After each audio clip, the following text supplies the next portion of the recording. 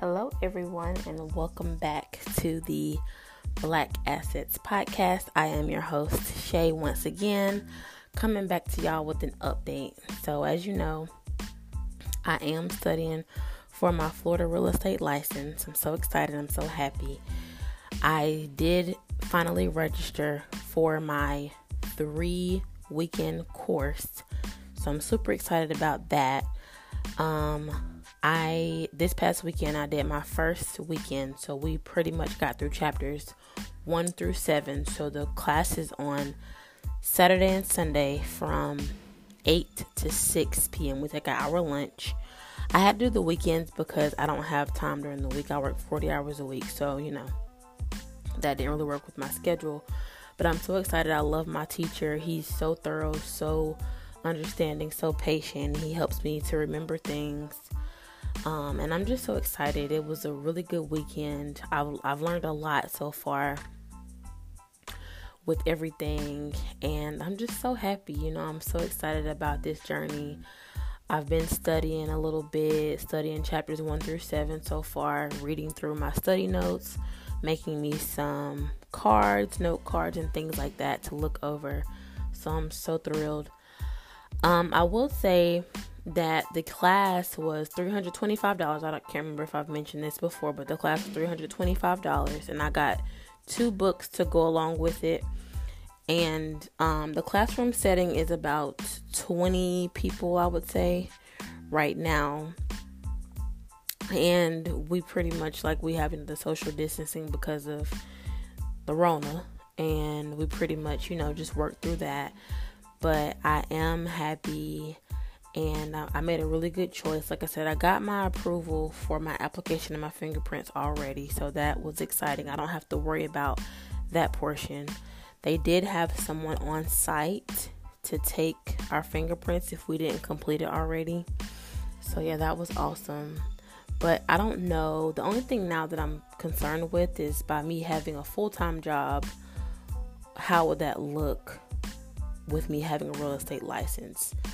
Would I still be able to do real estate or just work full-time? How would my schedule look by me having that type of allocation set up? But I really do like my job. I don't have a problem with my job. I really enjoy it. I like the people I work with. So I'm not really sure how that will work. But my teacher did say that he's going to have an actual broker come in and sit with us and speak to us. In the class, though, I am the only Black person in the whole class.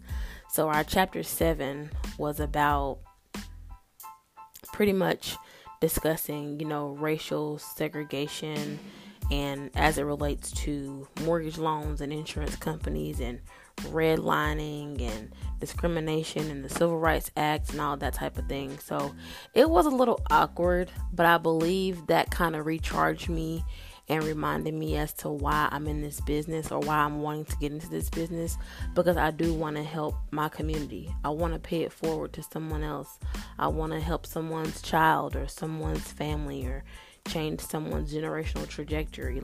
That's why I'm doing it. So it definitely reminded me as to why I'm doing this.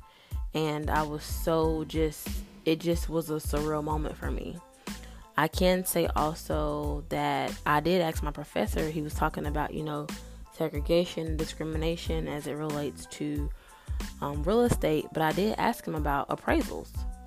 Because, in the Black community, certain homes appraise for certain values based on an appraiser, which is using their opinion as they were taught to go into certain communities and, basically price certain homes at a certain level based on what they have. And I'll even take it more personal. When I was selling my home, which I'll discuss on another podcast, but when I was selling my home, I had ethnic pictures or cultural pictures, and I took all my pictures off my wall just to make it more neutral when it came time to sell my home. But like I said, that'll be a different episode. But all in all, I really had an eventful weekend. I'm thrilled about everything. I'm excited for my choices. I'm excited about the way that I'm going. And I just want to thank you guys so much for tuning in. I want to thank you for your support. And I will see you on the next episode. I'll talk to you later. Bye.